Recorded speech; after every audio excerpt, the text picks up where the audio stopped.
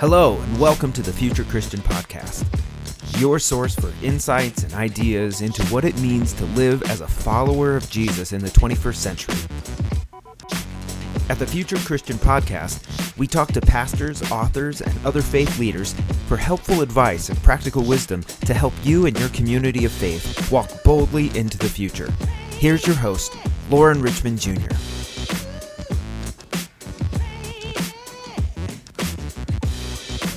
Hey, thanks for listening in to the Future Christian Podcast. My name is Lauren Richmond Jr., and I'm pleased to be joined today by Reverend Dr. F. Douglas Powell, Jr. Hello. It's great to be here, Lauren. Thank you for inviting me. Yeah, thanks for being here. Let's see. Doug is an Can I get it? See, this is why I don't do long bios, Doug, because I can't get the words out correctly. Doug is an ordained elder in the Baltimore, Washington Annual Conference of the United Methodist Church. Poe is committed to helping urban congregations in transition areas flourish to community partnering.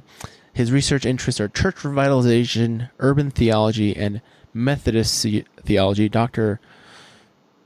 Poe, is that right? That's struggling correct. with that. Is the director of the Lewis Center for Church Leadership. Sorry, my brain is not working today. So, Doug, what else would you like our listeners to know about yourself?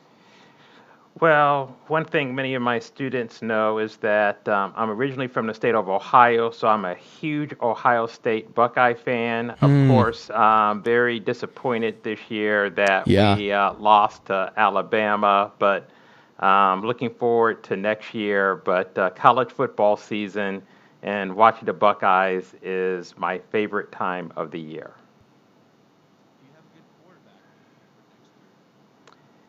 Right now, that is unclear because our quarterback, of course, is going to be entering the NFL draft. So it will be interesting to see who takes over for quarterback at Ohio State next year. I'm confident, though, that we will have a solid quarterback based upon we had people in the pipeline. You know, I watched the semifinal game, or at least some of it, with who'd they play? Clemson, right? Played Clemson, and yes, and we beat them finally. Yeah, and I watched some of that game, and then when it came time to watch the Alabama game, I'm like, I already know how this is going to turn out. I'm not going to watch. Yeah. And it was a tough year. We had a rough time with COVID all year long, so it was a tough year. No excuses though. They beat us pretty badly. Yeah. That's to me, it felt kind of the same way as the Super Bowl. Like, and same way like. Tom Brady's just not going to lose. Like, it's just not in the cards for Tom Brady to lose. Yeah, I lived in Missouri in the Kansas City area before moving here to the D.C. area. So even I'm a Browns fan, actually, but I was cheering for the Chiefs, but I suspected Brady would win. Yeah. Well, tell our listeners a little about your journey of faith, how your faith looked like, how that formation looked like, and then kind of how that's developed today. Yeah, absolutely. I grew up in the church.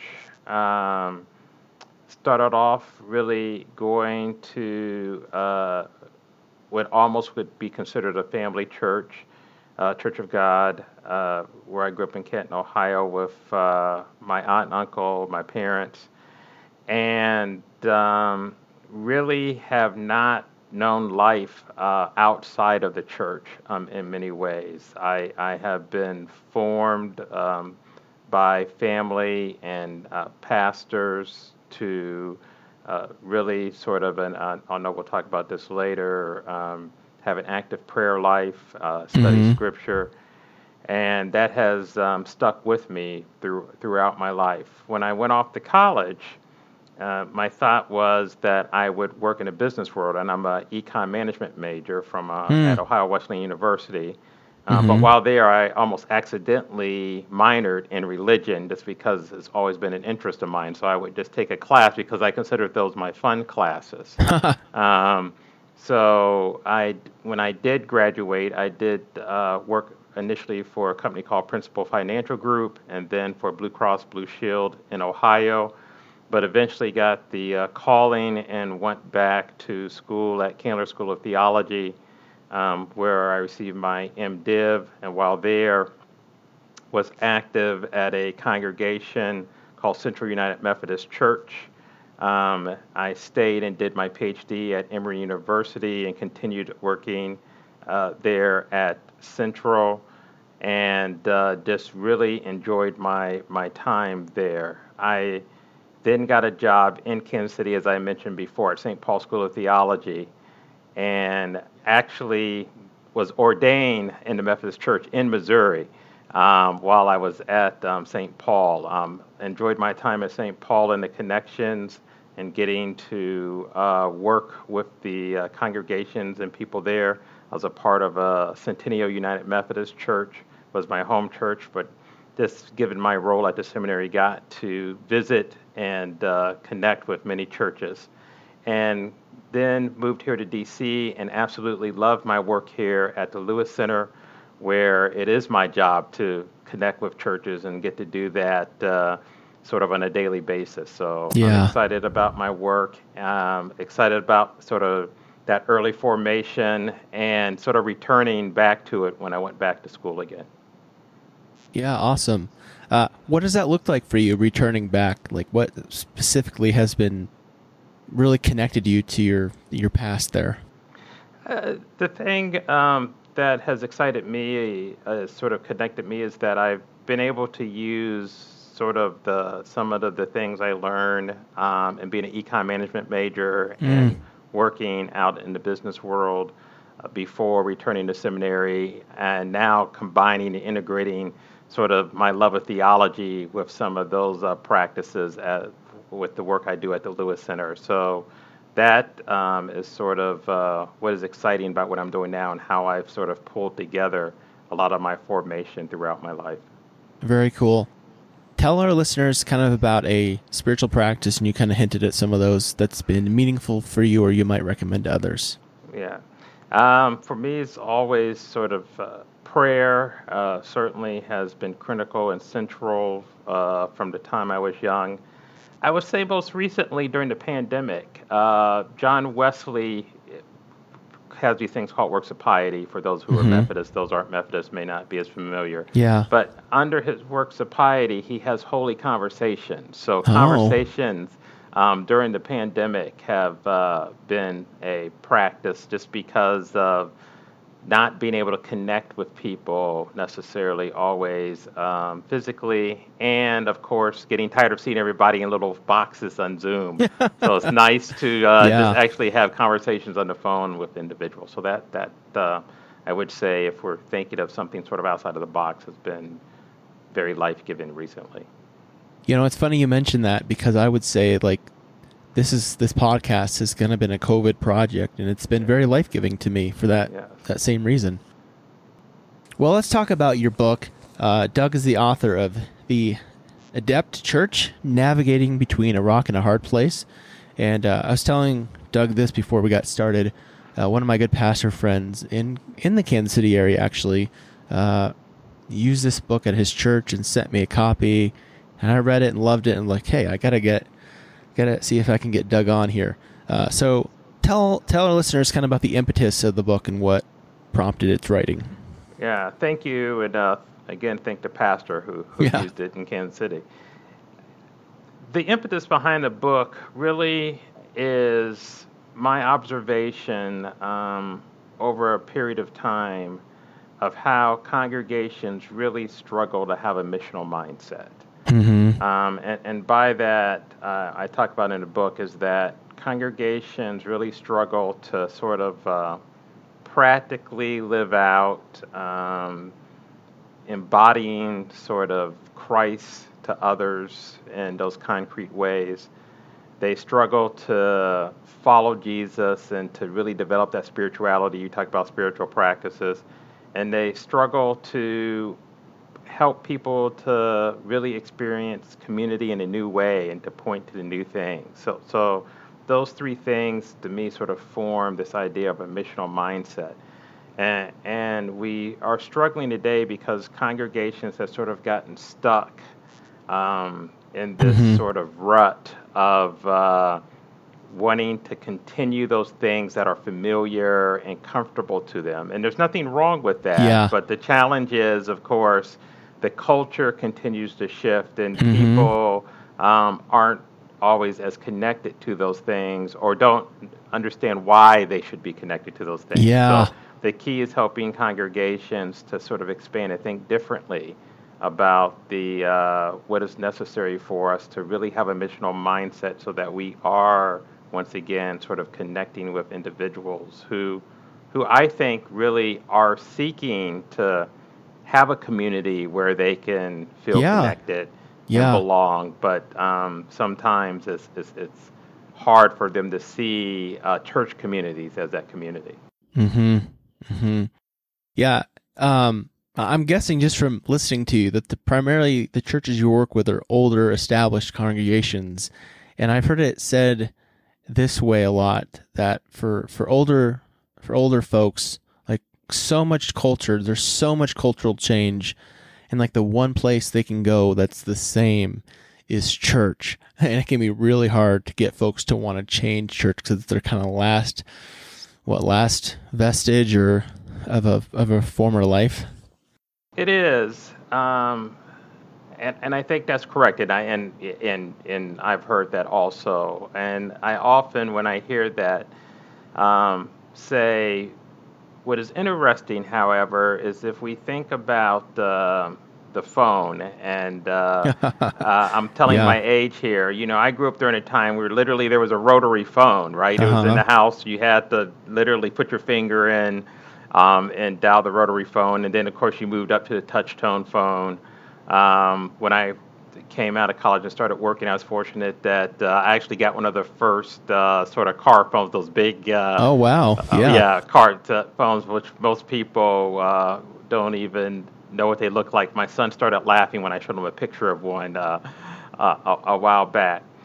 And of course, today we have phones that almost operate like mini computers with, with our phones. But the thing that I point out is you can communicate no matter any of those devices. It's Yeah. still possible to communicate and talk with someone. So even though you had to adapt and use something that was different than you did previously, it did not prevent you from communicating with your family or friends. And I think it's helping the church to think about it in that way. Yes, you are going to have to do something different, and yes, things are going to change, and your phone can do more, Yeah. but you still can talk to people. You Yep. haven't given that up. So it's not that you're necessarily giving everything up, but it is true you're still going to have to adapt to some new ways of seeing and doing.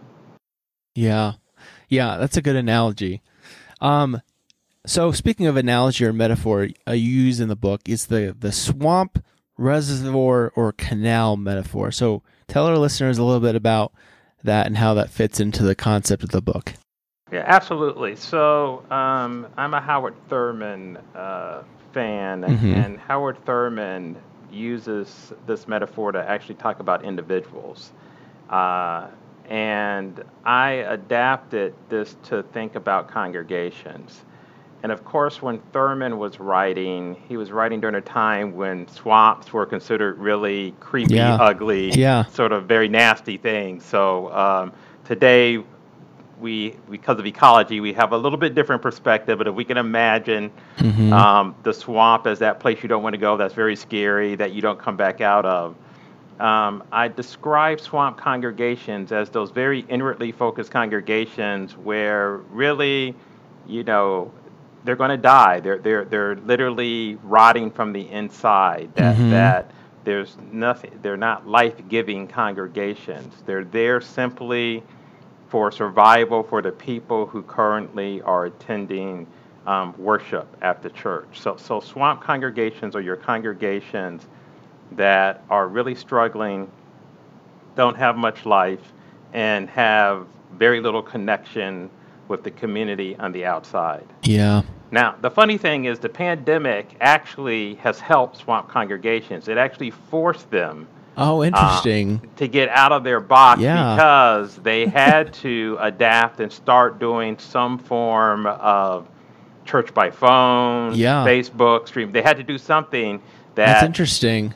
utterly moved them out of their comfort zone. So it's interesting that in some ways the pandemic actually forced those congregations to Huh. make a shift that they would not have made Yeah. if it were not for the Yeah. pandemic. Yeah, like online giving. How many That's right. congregations have gone to Yeah, online giving because they had no absolutely. other Like, option?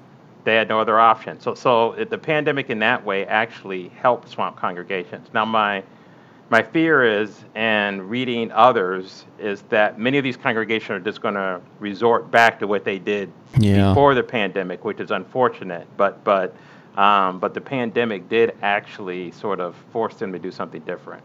Second is a reservoir. Reservoir congregations, if you think about driving into a town where you see the sort of big ball in the air that holds the water supply of the town. So reservoir congregations have resources that they do share with others, and they act as a reservoir that you can sort of tap into those resources when needed. And typically, these congregations are willing to share through a pet ministry or sort of a pet project. And their idea is that they do want to make a difference in the community, but usually it's doing things for people in the community and not doing things with people in the community. So it's often a feeding ministry or a clothing closet where they will have people come to them and they'll provide, the food, or they'll provide the clothing for those individuals, but they're not really interested in the people joining them and being a part of who they are as a congregation. So an example of this would be a congregation I'm familiar with that actually would have been yesterday, Fat Tuesday, where they had sort of the pancake breakfast getting ready for Lent and Ash Wednesday. Yeah. And they had a ministry of where they, for a week, would invite, these were men, individuals who would come and stay at the church so they wouldn't have to be out in the cold. The church was their sort of home base to sleep for that week, and then they would move on to another church. It just happened to be that their week fell during the week of Ash Wednesday. But during the pancake breakfast, the idea was to invite them to come and have breakfast as a whole with the congregation. The congregation was sort of bucking at the idea, say, well, why don't we just feed them the pancakes downstairs, and then we'll go and do it. So the thought, the thing of the reservoir is they are helping, they're doing a ministry, but they really see as it doing for people and don't see it as integrating the work that they're doing. So that's the reservoir. And then the canal congregation, if you think of a canal as a body of water that flows and other bodies of water flow into it and it flows into other bodies of water. So ultimately it's trying to connect with as many people as possible is what a canal is doing. And that's what a canal congregation is doing. It truly is that congregation that is seeking to get outside of the building, to make those important connections, and to think about ministry in exciting and different ways. They're not thinking we have to get you inside of our building. If we can do ministry down at your art studio and impact the lives of people, we'll do it. But we could do ministry at the YMCA and impact the lives of people, we'll do it. So their thought is, let's go to where the people are, let's have an impact there, and let's do this with one another and not do it for people. So these congregations tend to be healthier and have a lot going on. The challenge, of course, is if you're a canal, to keep that going, because once things start slipping, then you could start moving back to a reservoir and to a swamp. And if you're a reservoir, you can move back to a swamp. What you really want are hopefully congregations going the other direction, taking the step either a swamp to a reservoir or a reservoir towards a canal. So these characteristics are used to frame, like most churches have a dominant characteristic, but it also is used to say, think about ministry. So within a church, if you think about ministry, usually a ministry is a swamp, reservoir, or canal. So a church could have a swamp ministry, a reservoir ministry, and a canal ministry. So the thought is if we can even move that ministry forward, it's going to help the church overall to continue to flourish and thrive. So that gives sort of a brief overview of the swamp, reservoir, and canal.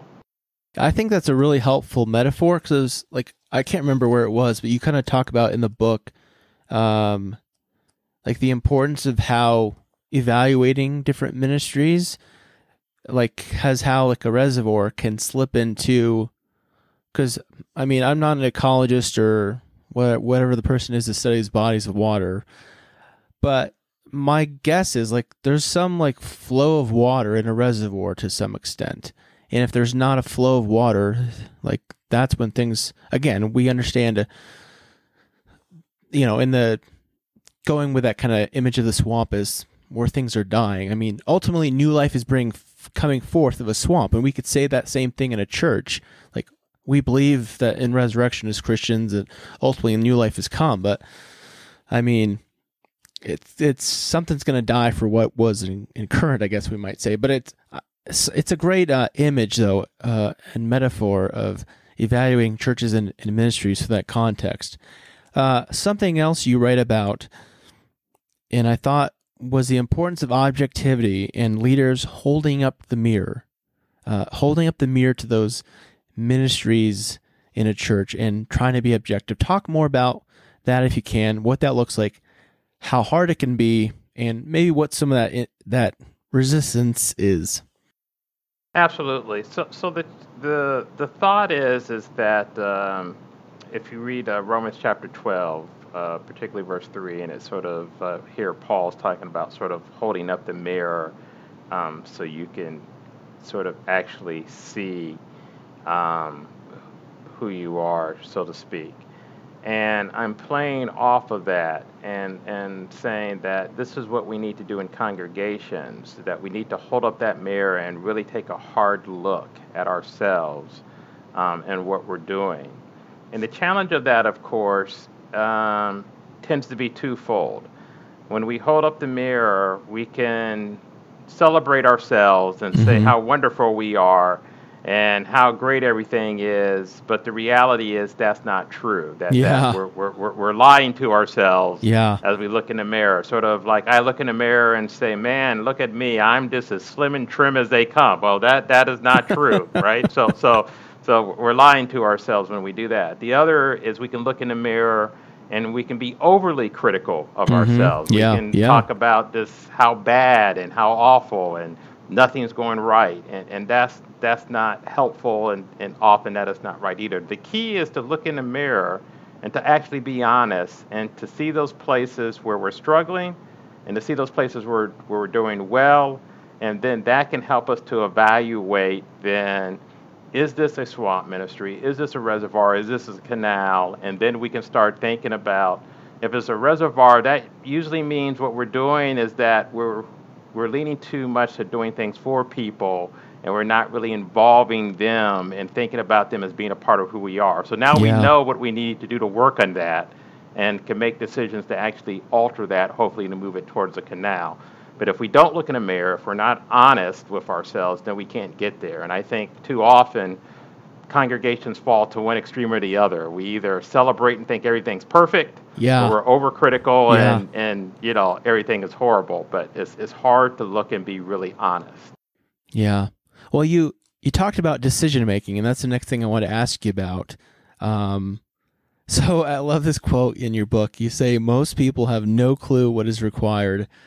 So talk about decision making and congregational decision making, how that fits in, and what needs to happen, should happen, that kind of thing. Yeah, absolutely. Congregational decision making is very challenging because one, what typically happens is that somebody will come up with an idea, or somebody will say, this is the way we should move. And then it gets talked about in committee, and people say whether they like it or they don't like it. But what in most cases does not happen is sort of a criteria for how we go about the decision-making process, right? Okay. And what I'm sort of arguing for is developing that criteria. And key to that criteria that I'm suggesting and others have suggested is what is your church's mission statement? If your church's mission statement is to sort of care, connect, and whatever else it may be with people, then that should be the place that you start in terms of, does this decision make sense for what we're trying to do? And and in doing that, it can't just be inwardly sort of for the people there, but it also has to reflect, does it make sense in terms of outward? Because most of our missions, even if we are a swamp, have an element of being outwardly focused, even if we ignore it. But Yeah. if we use that in our decision making process, then we'd be asking, if we are doing this, is that actually going to help us to fulfill that part of the mission and be outwardly focused? Or are we simply doing something that, again, is going to keep us happy, contained within these walls, and do nothing that is going to help us to connect with people outside of our doors? So starting with the mission statement is critical. Now, I'm guessing, Doug, I'm guessing you probably worked with a lot of churches where they couldn't even tell you what the mission statement was, right?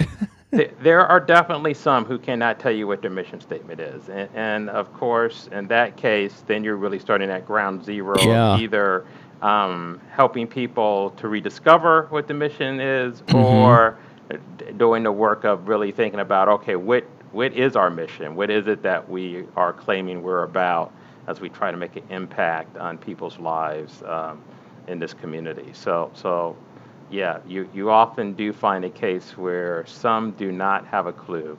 Fortunately, many do, but they usually just have it, and it just stays there. May get printed on the bulletin, but it's Yeah. not really used Yeah. in any formal way. Yeah, it's interesting. I was watching a video recently on leadership, and the presenter talked about the importance of providing. They use the word guardrails, but they made it like they said it in a way like, when people have guardrails, that's when people flourish. And I think it makes sense, because it's the idea of like, when we have like no boundaries, it's like kids. I have young kids. Like when kids have no boundaries, they kind of just go crazy, bonkers. But when there's guardrails, people can find a lot of. It's restricting in some way, but people can find a lot of fulfillment and plenty to do within those guardrails.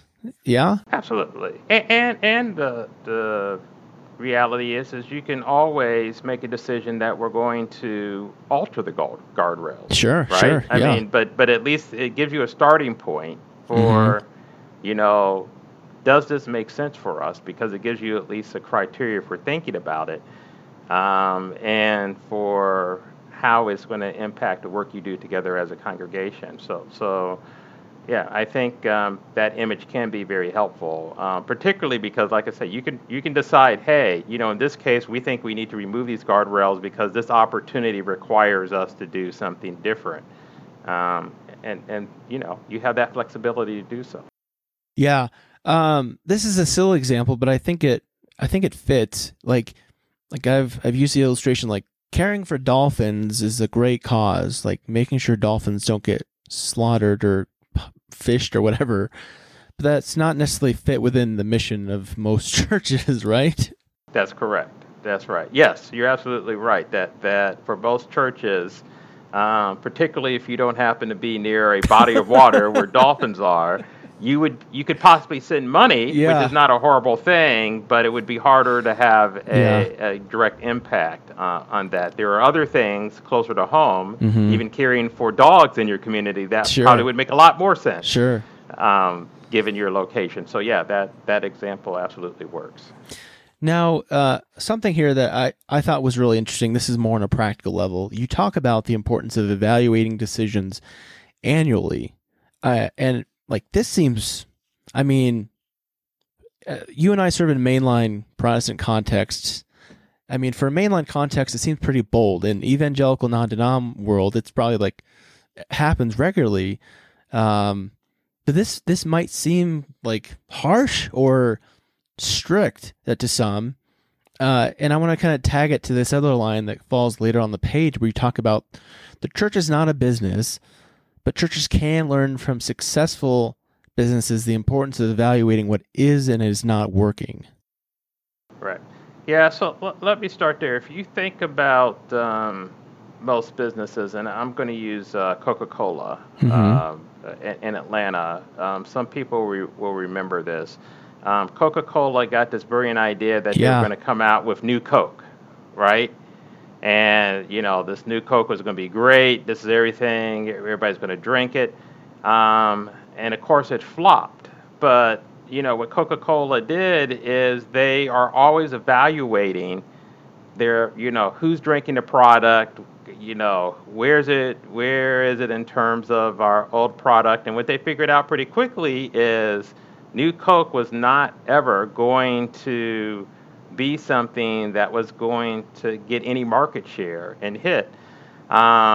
Now, we in the church aren't thinking of market share and things Mm-hmm. of that way, but we should still be thinking of the process of we should be evaluating when we do something to say, hey, we started this new ministry, and what we're finding out, at least in its current form, it's just not working. It's not having the impact that we thought that it would. So we either need to adjust the ministry or we may need to rethink this and try something different. What we tend to do in the church is that once we start something, we Yeah. just let it keep going and going and going and never do anything. And it's 10 years down the road and we're still doing the same thing, trying to get people to say, hey, we need somebody to come and chair this ministry. Yeah. We need a leader, instead of thinking about, well, let's evaluate. Let's Y- really think about, is this ministry accomplishing what we hoped it would accomplish? Yeah. And it's almost like, what does that ministry do? We don't know, but we Yeah. just need someone to We need chair that someone, yeah, committee or that's whatever. right. So this is interesting. Again, this was like my favorite chapter in the book. You're right that adept I can't say the word adept congregations are not beholden to sustaining a pet ministry just because it is started by a founding member. And you talk about 4 steps of adept congregations to evaluating ministries. Can you talk more about those 4 steps? Yeah, so there you're referring to where I talk about sort of congregations starting with discernment, Mm-hmm. and the key of discerning sort of, is this really a ministry that makes sense for us at this point in time? Um, and too often we don't do that discernment process. And it may be in the discerning process, again, what comes to light is, um, we're called to adapt this ministry to look differently than it does now. But if we never do discernment, that doesn't happen. And by discernment, I'm suggesting it's not like just the pastor saying, "Hey, this is what we need to do," but it's the community Mm-hmm. discerning as a whole what this ministry can be, or altering it to something else, and really listening for how God will speak to them about the ministry. And then it's sort of talking about, does this connect with our mission and with the community? Mm-hmm. So again, with a ministry, if you have a feeding ministry, is this really connecting with our mission, and is it really connecting with the community, or is this just something that makes us feel good, right? It's just, we can say, hey, look at what we're doing. Yeah. So the next step is really to think about that connection, and is it really working? And then it's evaluation. So that's where we just talked about, Mm-hmm. you really start thinking about, okay, we're trying this. Now let's evaluate and see if we really are making the impact that we thought, or are we not making that impact? And finally, the last one, which sometimes surprises people, is forming good habits. So when we do this work, we start forming good habits, because what we're doing then is not simply getting stuck in that something will last forever, Mm-hmm. but we know that we're going to be going through this process of really looking at, is this something that's having the impact that we hope? And this forms the good habits of helping us to continually be willing to sort of alter and adapt things so that we can become sort of an adept church. And I think what it does is it gets us out of this thought that just because we start something, it has to stay that way. Yeah. Right? We form a habit of, hey, we're willing to change something, or we're willing to give it up if we don't think it's doing what we thought it would do. Yeah, I was thinking about that kind of, if I'm remembering the right scientific word of the, what is it? Like when something's in motion, it's harder to stop it.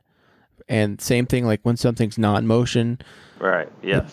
I'm blanking on the scientific term, but I think you got the idea. Yeah. I'm with you what you're talking about. I've been in that context, and I'm sure some of our listeners have, where you're trying to move what feels like an impossible rock up the hill. Give some advice for a pastor or leader. What are some practical ways and maybe some attitudes and so not just like stuff they need to do, but also like internal stuff that they need to work within themselves to be better prepared for this kind of leadership.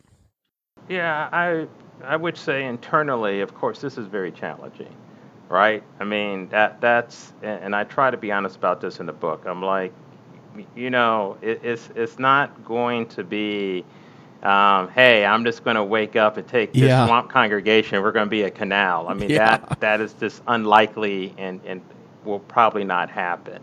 So it's hard work. It's frustrating work because even if the pastor's excited and passionate, oftentimes the people are happy where they are. And that can be very frustrating for a pastor. But at the same time, I think you get glimpses of where you can see possibilities and things happen. And that's what makes it exciting and why we continue to do this. In terms of something very practical, what I often suggest is I think we have to think not in terms of moving a rock, but think about a pebble. Right? So if we can take just a small piece of something, and the likelihood of getting everybody or even consensus is probably not going to happen. But if I can get 2 or 3 people, then thinking of Scripture, to say, hey, let us, we know we're going to keep doing these things over here, but would you all work with me? We're going to take this pebble and we're going to move it and try something different. That's good. Yeah. Yeah, and you can get 2 or 3 people to do that with you. Then what happens is when you all start actually making something happen, other people are going to join in, and that's when you can actually have impact of change. I think it's harder to do that because it takes a little bit more patience, but the other way, I think what often happens is we just get so frustrated because you literally are trying to push a big rock and it keeps rolling back on you. Yeah. Right? Instead of saying, I'm not going to try to move that whole rock. I'm just going to start with this pebble. And I'm going to start just with a couple of people. And it might be that we can only do this little small thing, but if we can get that started, that at least gets something moving in the right direction. Oh, that's so good. That's so good.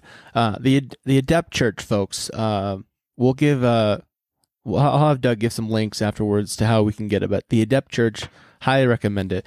Let's take a break and we'll move on to some closing questions.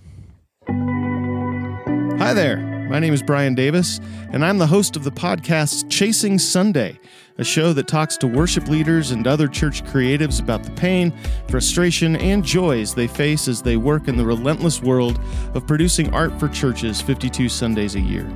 It's a show about burning out and burning bright. Together, we talk about how we can find a healthier and more creative alternative to chasing Sunday after Sunday. You can find us on Spotify and Apple Podcasts.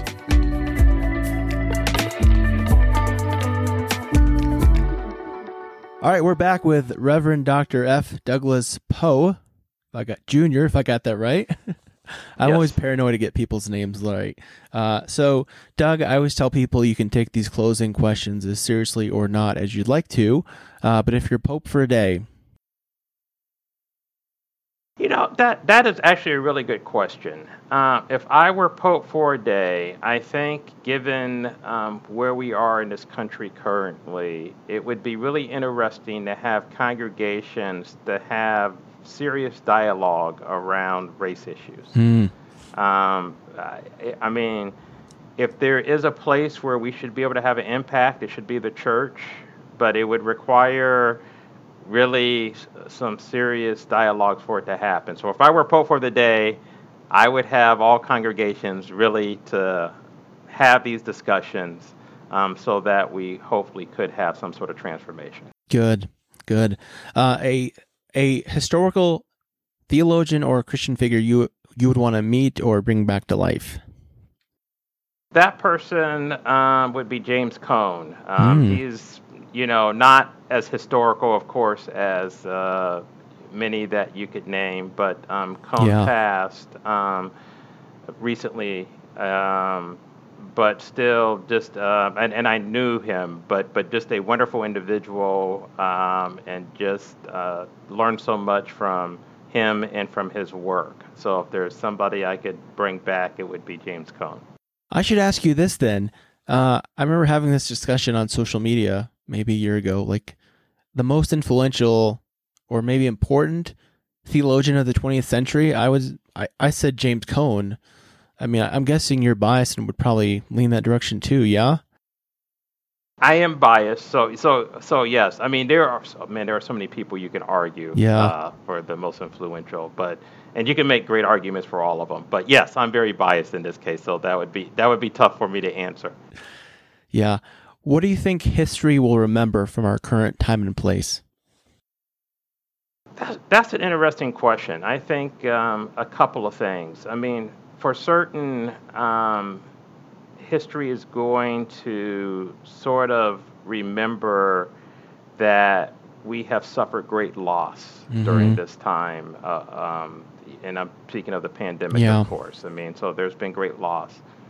But I also think what we will see, particularly as it relates to the church, is that history is going to see how the church was able to sort of pivot in some ways and still be a place that actually made an impact on the lives of people and helped people during this very challenging time. So that piece of it for me, I think, is also important. So in the midst of this great loss, the church has still been there, even though it hasn't been there in the traditional way that it would think of being there, sort of physically and in person in many cases, but has found ways to still be with people and walk with them through these troubling times. So I think you're going to see both of those things reflected when people look back on this time.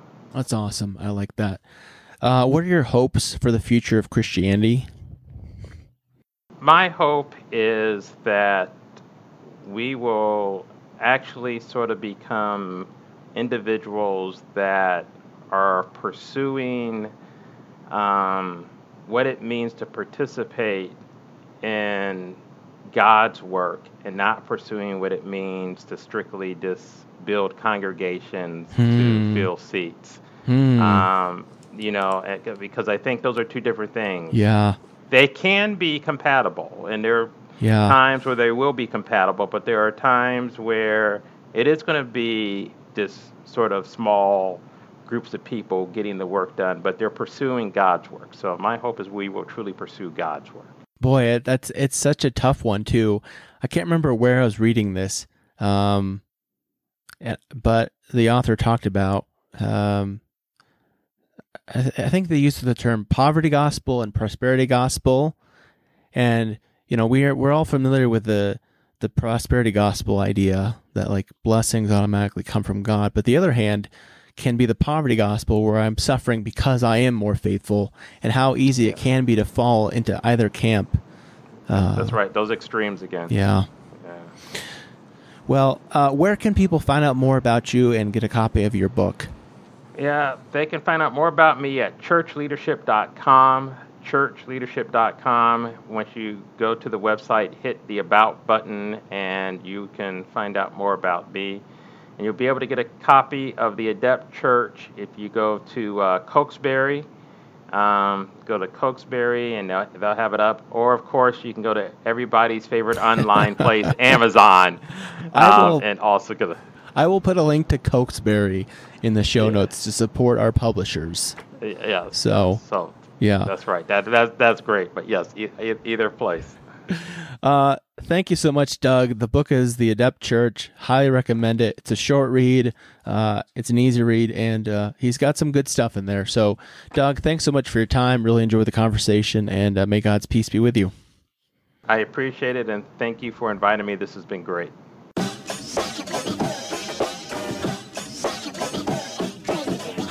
Thanks for joining us on the Future Christian Podcast. To learn more about Lauren or the podcast, visit future-christian.com. But hey, before you go, do us a favor, subscribe to the podcast and leave a review. It really helps us get the word out to more people. Thanks, and go in peace.